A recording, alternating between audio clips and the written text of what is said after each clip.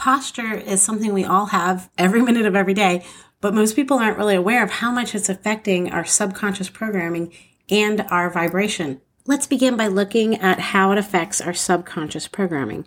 Now, we all have different types of postures: a sitting posture, a walking posture, a standing posture, a speaking posture. And the posture that we assume sends powerful self-signaling messages to our subconscious about the kind of person that we are. You can imagine the differences of subconscious programming that's being formed between, say, one person who walks with their shoulders a little curled over, with their chin pointed downward, with their eyes more pointed down towards the ground while they're walking, versus someone who has the chin up, the shoulders back, the gaze outward. What kind of message is this self-signaling sending to the subconscious of each person about their value, about their worth, about how they show up in and experience the world? And a really fun thing to do here is to look for models.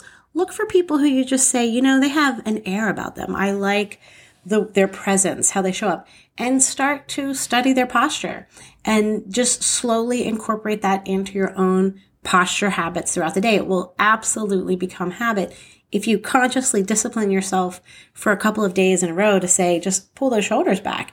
You're going to find that you're naturally walking around with your shoulders pulled back. So look for some people, even this could be in every day.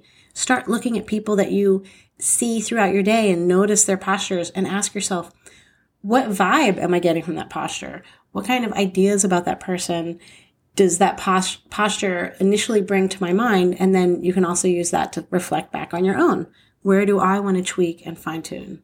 Research also shows that posture affects your energy, your mood, your state of mind.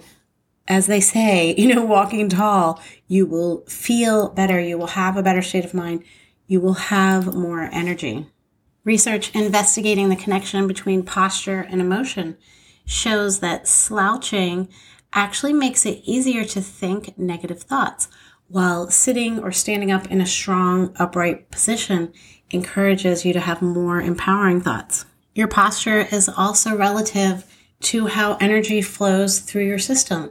Qi, vital energy, life force, whatever you call it, is affected by your posture. So if you were to practice something like, say, Tai Chi, you would be trained in body alignment and training your body to avoid slouching and to avoid rounding the shoulders and to stand with a stronger, straighter spine to allow for the ideal flow of Qi, vital energy, life force through your body. And the reason I like thinking about posture is because I don't. It's fun to realize, wow, let me just take a minute to have a little fun with this creative control of my life experience and just look at how am I sitting? How am I standing?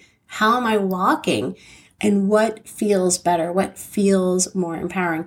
So go out into your life and practice that and have fun with it. And I will talk to you in the next episode.